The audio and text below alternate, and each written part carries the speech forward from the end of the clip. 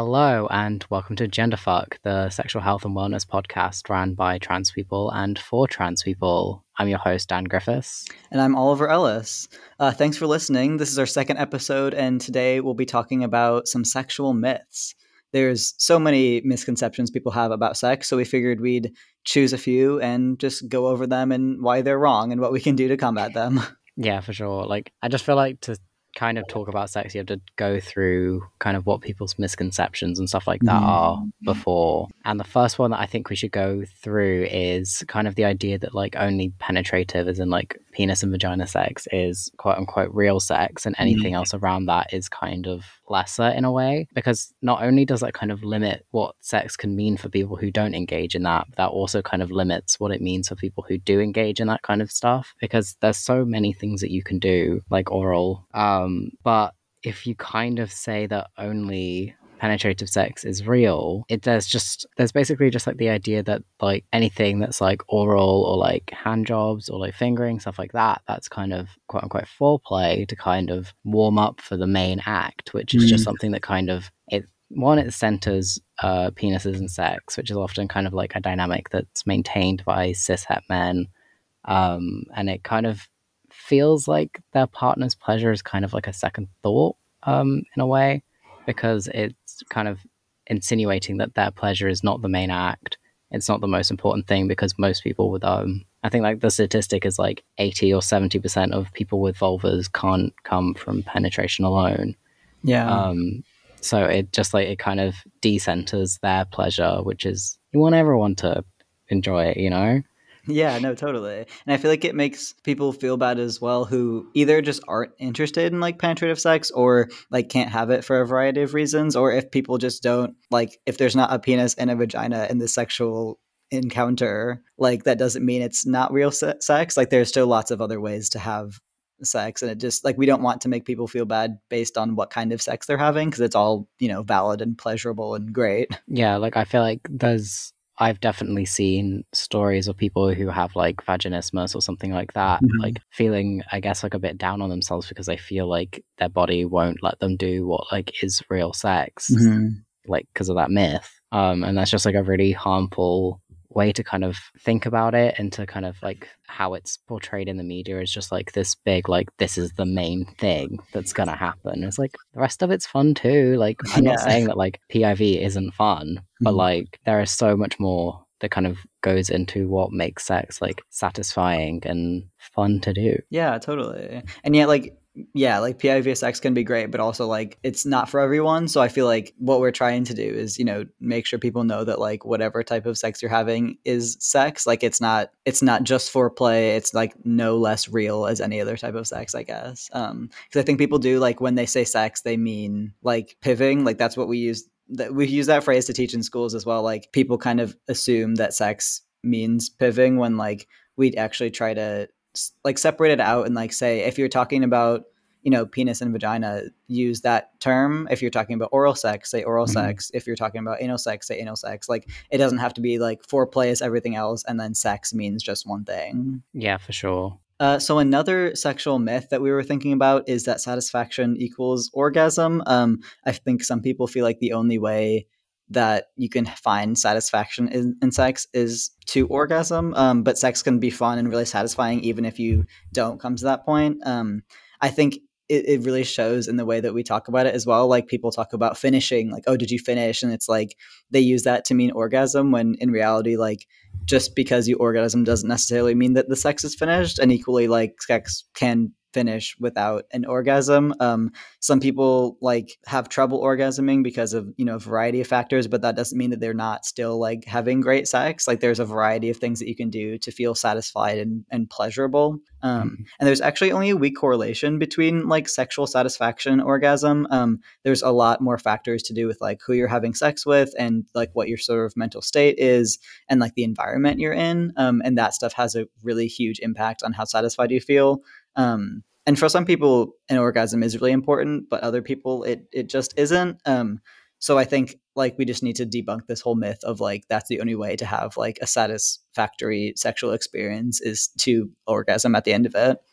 Yeah. But yeah, it kind of goes along with the whole like going back to the sort of like penetrative sex stuff of like people thinking there's only certain ways to like have pleasurable sex, like the whole bigger equals better myth, which I feel like people are starting to understand at this point isn't true. You know, a lot of people feel uncomfortable about like the size of their penis when that doesn't actually make that big of a deal. There's lots of things I think people are so insecure about, like whether they orgasm, whether they make their partner orgasm, and like rather than sort of checking these particular boxes, I think it's more important to actually, you know, have a conversation about what feels good to you, what makes you feel satisfied, and, you know, finding ways to do that in ways that both make you feel secure and comfortable. So yeah, I feel like the main takeaway of this is that sex doesn't have to have like a specific goal or a specific endpoint. Pleasure and satisfaction like look different for different people, and so just, you know, think about what makes you feel pleasured and what makes you feel satisfied, and, you know, talk to your partner about it, because it doesn't have to be just one thing. Yeah, because I think it kind of goes into this thing that always really annoys me personally of just people making like very broad generalizations of what being like what sex and like what being in a relationship and like all of these things mean. But then I'm like, it differs between everyone. Yeah. Like you just can't make like it's like whenever I see tweets or something like that where it's like, ladies, if your man ain't doing this, then like break up with him. And I'm like, what if they both just don't want to do that though? Like, Yeah. Yeah, that's the thing. Like, sex is not this like one size fits all thing of like, okay, first step is this, second step is this, third step is this, and then you're done. Like, it just that's just not how it goes. And we need to stop like perpetuating that myth. yeah, for sure. Another myth that I personally find annoying, which is kind of goes on with that, is basically this idea that all trans people are into the same things, and it kind of usually comes down to trans people being submissive. And like one, it just doesn't make any sense because trans people are as varied as cis people in kind of their sexual interests and what they like to do in the bedroom and like all of that kind of thing and like what position they like to take, like bottom, top, verse, all of those kind of things. And I do kind of feel like my own observations and stuff is that it kind of like stems from a kind of misogynistic view of and I feel like these kind of myths might kind of stem from misogynistic, gendered expectations and norms around sex and stuff like that. So, kind of trans women are women, so they must be submissive and kind of like act in a submissive way. And then there's also the kind of other side of it where trans men, because of the anatomy we may have, because not every trans man has a vagina, but that kind of communicates like this expectation of submissiveness communicates that like we're being seen as women and we have to kind of act like women. And it's not to say that like being submissive is like a bad thing at all, because I am one. So, because maybe I'm a bit lazy, I don't know. But but it's just kind of the expectation that every single trans person is like acts in a very certain way Mhm. in during sex, which is just really like in the UK alone, there's about 200 to 600,000 trans people, like estimating. How the hell do all of those people all like the same thing? That just would never happen. Yeah, we're just But clones of each other. literally, but it's like the amount of times where I've gotten this kind of expectation of what I'm like because of how I look, because I'm like a small, like 5'6" kind of twinky looking trans guy. Yeah. I've had people on dating apps on like on Grindr and stuff make these very broad expectations of me, and I'm always just there like, but why don't you think that I could be a dom? Yeah. Like, why? Yeah. Yeah, Yeah, I definitely like people make all these weird assumptions that sort of contradict each other. Like, I feel like sometimes I get people who assume that as a trans man, I would only want to bottom because of my anatomy. But then I think I get also people assuming that I would only want to top because for some reason, like bottoming is seen as, you know, feminine or something that would cause me dysphoria, which like, you know, it does for some people, but it doesn't for other people. So it is just this thing of people not realizing that trans people have like their own individual thoughts and feelings and preferences, which doesn't seem like a hard thing to understand, but for some reason it kind of is. yeah. I don't understand why. I'm trying to, but Yeah. I don't know if I'll ever get down to the bottom of No, it. not a lot of logic or reason behind it. No, absolutely not. So another myth is that sex should always be natural and spontaneous. This is kind of something we talked a bit about in the last episode about consent. this whole idea that like talking ruins the mood, which again isn't true. Talking is a really big factor in actually improving your sexual health and your sexual relationships. Talking to not just your partners, but also talking to health professionals, looking at the sort of risk factors for the kind of sex you're having, talking about contraception and PrEP and all these things that make you more prepared for sex. It doesn't have to be this like out of the blue thing that you don't expect. Sex being more freely discussed um, can actually sort of be a good thing. And obviously, lots of people do like natural, spontaneous sex, but it's not a bad thing if your sex is a bit more planned or scheduled. Especially if maybe you're in a long-term relationship and there's kind of a routine around sex. That doesn't have to be a bad thing. It doesn't mean that you can't still try new things and have a really satisfying sexual relationship. I think people sort of feel pressured sometimes to, I don't know, be spontaneous when sometimes that isn't actually necessary. Yeah. Yeah, I just feel like a lot of those kind of expectations come from these very like fabricated like fantasy versions of Mhm. what sex and relationships are like in pop media and stuff like that.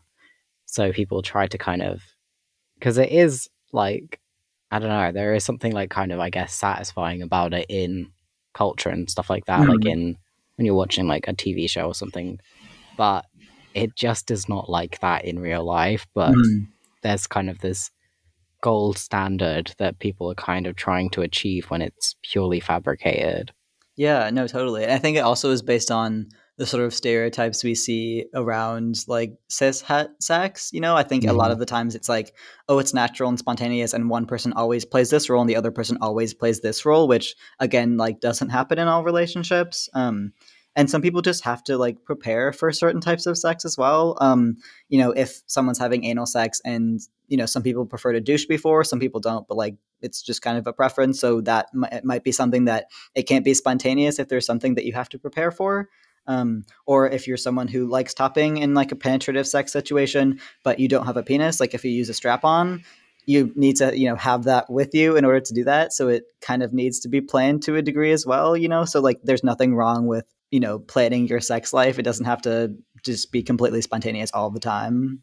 Yeah, definitely. And then, Mm. like, with that, there are the kind of gender role expectations Mm. around sex and relationships. And, like, one of the main ones is kind of this idea that cis men are always ready for sex. They Mm. always want to have sex. But it's like, that's not really true at all. And it's like, there are a lot of factors that kind of contribute to what might make someone want to have sex, but it kind of does a bit of a disservice to men, I guess, in a way, to kind of assume that they're like controlled by their dicks, basically. Yeah, no, Um, totally. Like, I feel like it puts a lot of pressure on men to have sex when they might not necessarily want to do that. Which, yeah, is all these sort of like stereotypes around any kind of gender. Just it's just not good for anyone. Really, it's not good for any group of people. yeah, and like that expectation kind of is a bit of an issue of consent in a way Mhm. because it is that kind of thing where you see in like on Twitter or on like in cult like in media and stuff like that, this kind of thing where like a girl wants to sleep with a guy or something, he's saying no, and she's like, "What do you mean no? Like guys Mhm. always want to do that." And it's like he's allowed to like consent is a two-way street, bestie. Like Yeah, absolutely. so, yeah. And then there's also kind of these roles around. I don't think they're that common anymore, but kind of the idea that if a cis woman is walking around with like condoms or something like that, then she's easy or she's a slut and like Mhm. all of that kind of thing. But it's like realistically, they're just being considerate for themselves and their partner's like sexual health and well being and like Yeah. kind of advocating for their own health in that way. Um, but gender, I feel like trans people kind of flip a lot of these stereotypes on their head. Yeah. Yeah. So there's not really that much research or anything that I could find about kind of how trans people kind of manipulate gender roles and stuff like that in a way that makes it work for them. But Mm. just, I guess, like our mere existence as trans people challenge these cis sexist kind of ideas around what it means to have sex and like all of this stuff. Yeah, no, I totally agree. Yeah, so on the topic of, trans people and sort of blurring all these weird boundaries that people have, So there's also this misconception that trans people on testosterone can't get pregnant. But the fact is that testosterone is not an accurate sort of form of birth control. Even though it does tend to stop the menstrual cycle, trans masc people can still get pregnant if they're on testosterone. It's a little bit harder, but it still has happened. And it is very important for trans people who are on testosterone and don't want to get pregnant to, continue to use some other form of contraception. Hmm. Like pretty much every aspect of trans health, unfortunately, it is very under researched. There is a lot of anecdotal evidence for trans men getting pregnant while on testosterone, but not a whole lot of formal evidence, either way. But one recent study did find that 20% of the pregnant trans masc people that they studied were not menstruating at the time they got pregnant due to their testosterone use. And, it doesn't, even if you're on testosterone and stop, it doesn't affect your fertility as much as people sort of used to think. I remember when I started testosterone probably about 5 years ago now, there was this big conversation around if I wanted to like freeze my eggs and how they weren't really sure what my fertility would look like, down the line, which was Yeah. kind of a scary thing to think about as I was like 16 or 17 at the time. And I sort of had to make this big decision because I felt like it would be not possible at all if I didn't do this thing. And I didn't end up doing it because of lots of reasons. And like, I always kind of wanted to adopt anyway, but like, now people have found through some studies that if you go off testosterone for a while, your fertility kind of matches up to a cis woman's. It doesn't actually affect it that much. And you can still, get pregnant and like have a family that way if you want to, even if you've been on testosterone. Yeah, like I remember I had the exact same conversation Yeah. when I was first starting. And it was really weird because it kind of felt like they were trying to like deter me because of the whole like pregnancy thing. So I was Mm-hmm. basically like, I was the same as you. I was like, I'd rather kind of adopt. And it's like, Mm-hmm. I was basically explaining to them that like I have a massive interest in psychology. Like, I feel like I kind of am going to develop some of the tools to kind of help me in that situation. Mm-hmm. And they basically just said, like, oh, but it could be really hard though. And I'm like, having any kid could be really hard. I don't really understand Yeah. this argument. Mm-hmm. But like it was just like really weird, like as like a 17-year-old having to really think about my fertility that much. Like it's an Yeah. important conversation to be having with people before they start hormone replacement therapy. Like Yeah, it of needs course. to happen. Mhm. But it felt weird. Yeah, definitely. And like with anything in trans research as well, like I feel like every year we're getting more and more information, which is really great. But yeah, it's good to see it moving forward. But there are Yeah. still lots of misconceptions out there, even within the medical profession, which is kind of frustrating. But that being said, every doctor I've ever talked to about this stuff has said like, no, you still do need to use contraception. Testosterone is not a form of birth control. And so anyone sort of telling you otherwise does not have all the information, because I have literally had like usually cis men being like, oh, well, you can't get pregnant. Like that doesn't make any sense, where I'm like, you're not a doctor. Please don't try to talk to me about these things. Yeah. And I've also had like the reverse of like weird men on Grinder being like, "Oh, can I get you pregnant? That'd be so hot." Oh, And I'm like, "I oh don't my God. know you. I don't know who you are. Yeah. I'm Oh not gonna like man. get pregnant with some random. Like it's so weird." Yeah. Just, yeah, bizarre. Yeah, just not good. But yeah, basically, if a trans person tells you something about their fertility or about their body, chances are they know a lot more about it than you do. So probably just listen. um, Yeah, you don't need to ask like, "Oh, are you sure we need to use a condom?" or "Oh, are you sure you can still get pregnant?" Because they know that answer and you probably don't. So yeah, just listen to people, I think, is a good moral of the story. yeah, definitely. It is important to note as well that if you are a trans person on testosterone, and you do get pregnant, testosterone can affect the fetus. So it is important to like go off of it if you like are planning on having a child that way. Um, but yeah, overall, if you're on testosterone and you still have ovaries and a uterus, you should be using some kind of contraception to avoid pregnancy if you're having like penis and vagina sex with someone who has like a penis and sperm and stuff like that. Yeah, definitely. And then also kind of backing off contraception and stuff like that. Like obviously using a condom and like a barrier method in some way can help you prevent getting like an STI, like a sexually transmitted infection. But there's the kind of stigma that if you get an STI, that means you're dirty or there's something kind of wrong with you. And that's kind of it's communicated in that way whenever people get like a STI test or something. They're like, "Oh no, I'm clean," instead of Mm. kind of saying like it's a better way to say kind of, "Oh, I got an STI test and X, Y, and Z like STIs came back negative." It's easier to say that because it doesn't have this kind of moral undertone to it, like because it kind of just like it is coming off the back of sex negative beliefs of just like, oh, if you didn't have sex, if you didn't sin or any of this, then you wouldn't have gotten an STI.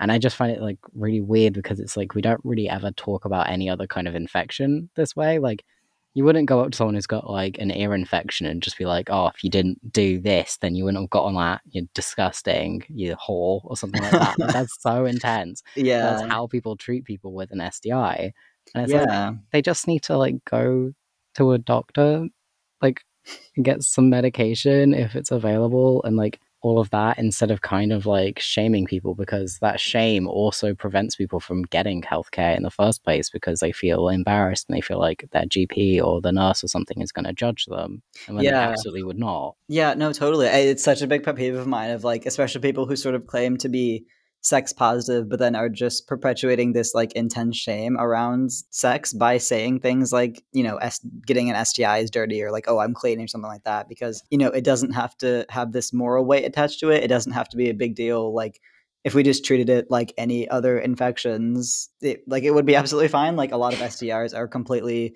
treatable and manageable and yeah, it just doesn't have to be as negative as people think it does. Yeah, definitely. Another, going off of the STI talk in the last one, another big misconception is that only gay men can get HIV, or that like you can only get HIV through anal sex. HIV can be transmitted through a range of ways through blood, rectal fluid, vaginal fluid, breast milk, and semen. So that's also like cum and pre cum. So anyone can get HIV. People of any gender who come into contact with one of those bodily fluids through either like a mucous membrane, like the vagina or rectum, or through an open cut or direct injection into the bloodstream. And I think about half the people globally living with HIV are women, so it's definitely not only applicable to gay men. Mm-hmm. Certain populations, like gay men, are labeled as high risk, but just because a group might have a higher HIV rate than other groups, it is still more important to look at these like individual risk factors. Not all gay men are necessarily even going to be at risk because of their own like personal sex lives and stuff like that. I think a lot of this information people have on HIV is kind of based on all the stigma that came out from like the 80s. And people haven't really questioned that. And it still really does, influence how people see HIV, which is such a shame because it's a completely like manageable virus at this point. There's lots of medications that if people have access to, they can, live happy and healthy lives. And a barrier to that for some people is that stigma that other people put on it, which is like such a shame. Yeah, because I think it like people still kind of have this conception that HIV is a death sentence and all of that, but Yeah. there's so much just like important work that charities like the Terence Higgins Trust and people like that who've kind of advocated for HIV rights, for education and kind of research and getting PrEP out and getting it free on the NHS in the UK. And just like it's not anymore. Like people literally just take PrEP or PEP or any of the other like retroviral medications. Can I speak? And it basically makes it so your viral load is undetectable and then untransmittable. So you can't even, as long as it's undetectable, you can't actually even pass on HIV to another person. Yeah, yeah. Yeah, it's come so long just in the past couple decades, and a lot of people don't realize that.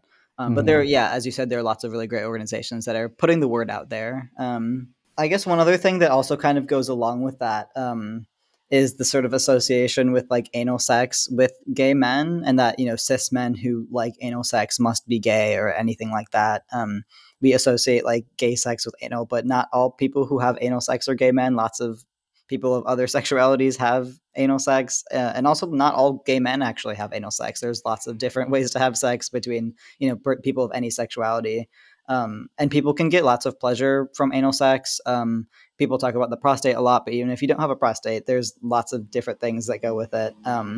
And anal sex does have some risks associated with it. Anal tissue can be fairly delicate and prone to small tears, which like can increase the risk of getting, HIV or different STIs.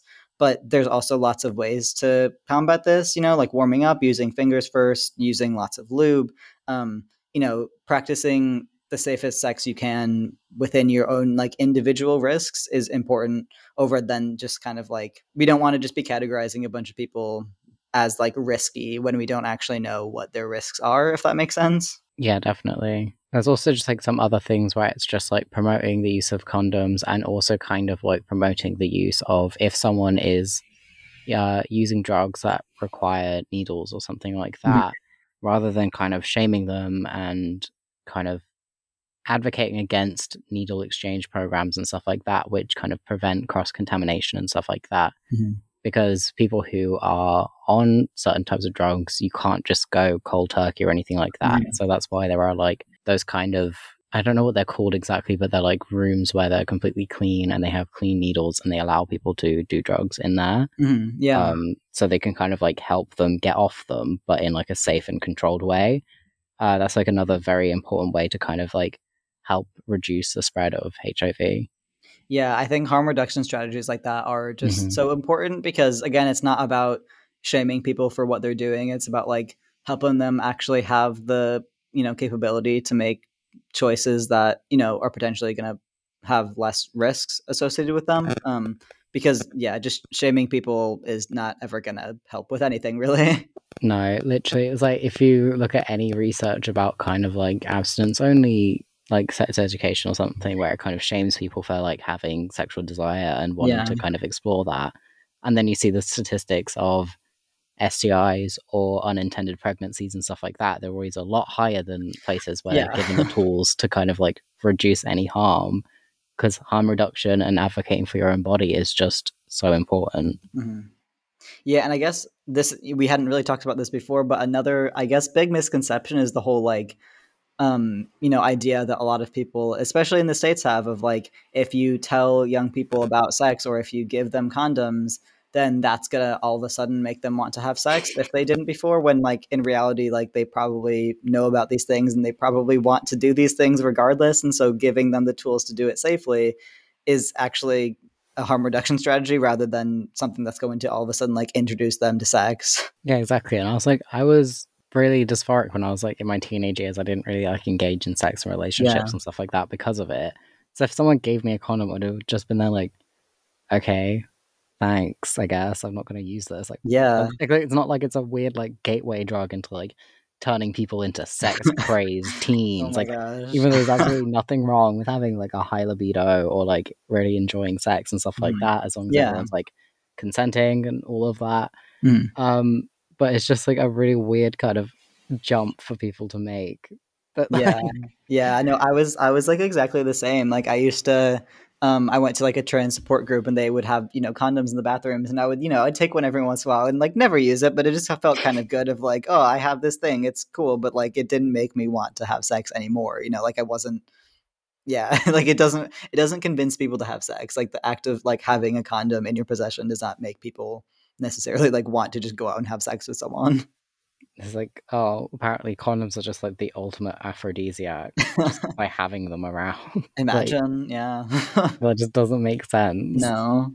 So the final kind of myth that we wanted to go through today is kind of this idea that vaginas should smell a certain way and they should smell kind of like flowery or like fruit or something like that. And it's kind of a myth that's perpetuated by these companies that sell these products to kind of market it, and like they basically market off people's insecurities, because it's kind of like a bit of a societal, like I'd always hear it like in high school and stuff like that, of people kind of making jokes about like fishy vaginas and stuff like that.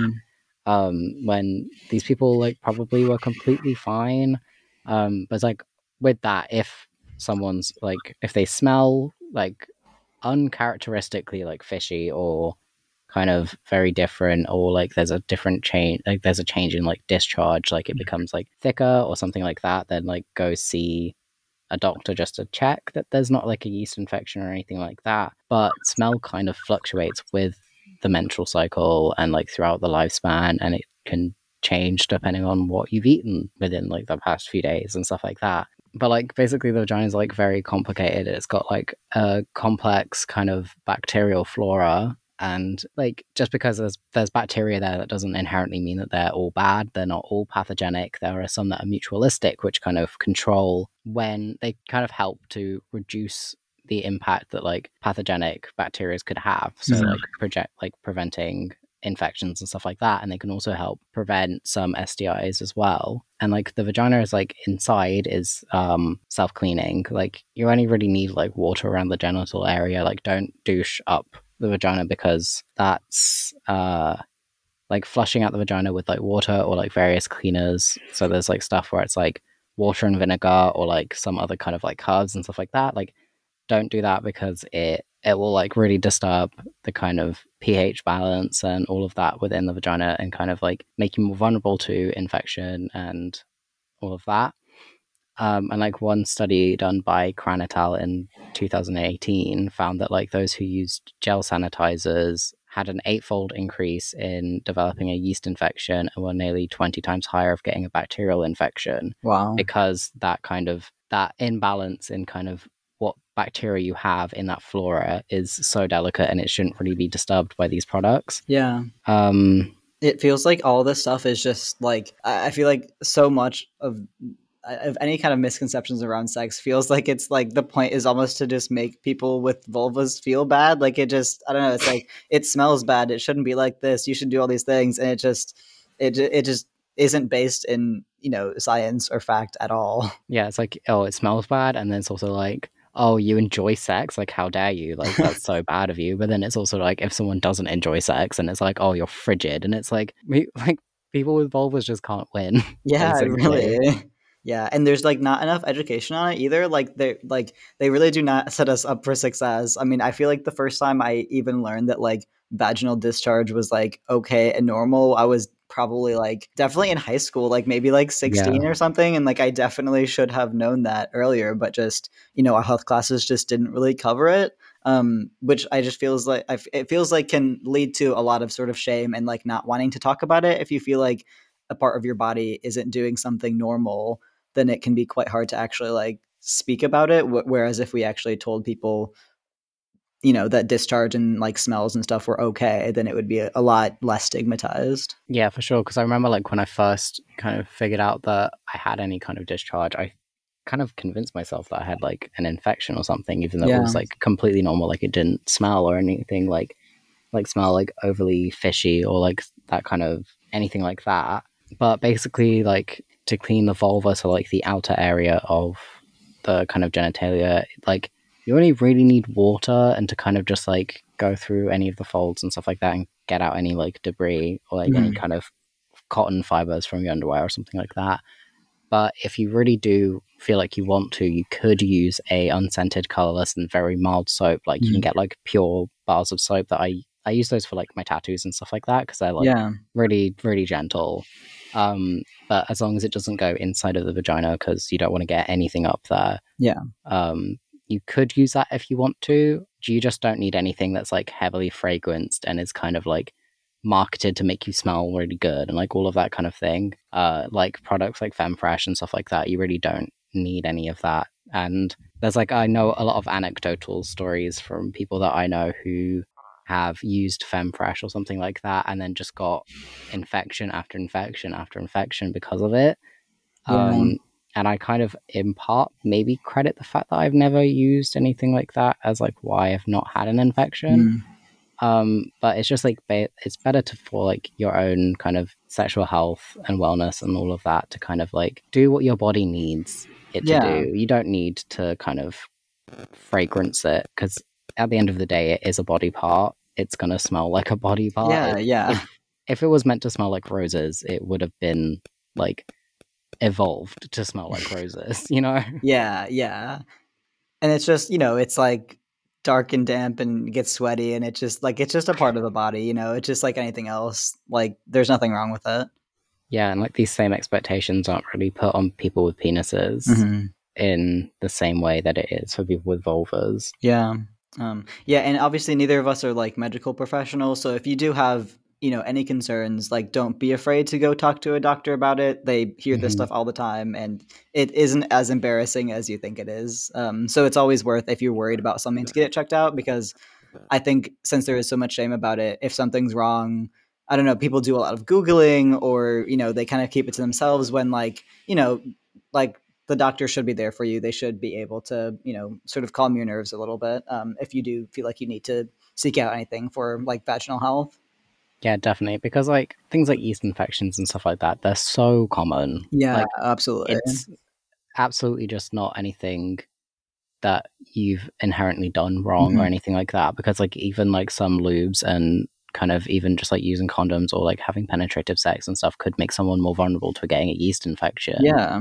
You just need to kind of make sure that you're like checking in on your body, and if anything you think is like even mildly concerning, just make a little appointment, see your GP or like a nurse or someone like that who could just like kind of ease your worries, or like if there's nothing wrong, or just get you on like a course of antibiotics and then it'll clear up in like a week or two. Mhm. Hey, thanks for listening to the second episode of the Genderfuck podcast. As you've probably realized, there are so many myths about sex that can be really harmful if we don't question them. There is an endless amount, but we got through as many as we could, and we hope the ones we chose resonated with you. As always, feel free to get in touch with any feedback or questions. You can find us on Instagram and Twitter at GenderFCKPod. That's also the best way to stay up to date on what we're doing. Once again, we hope you enjoyed the episode, and thanks for listening.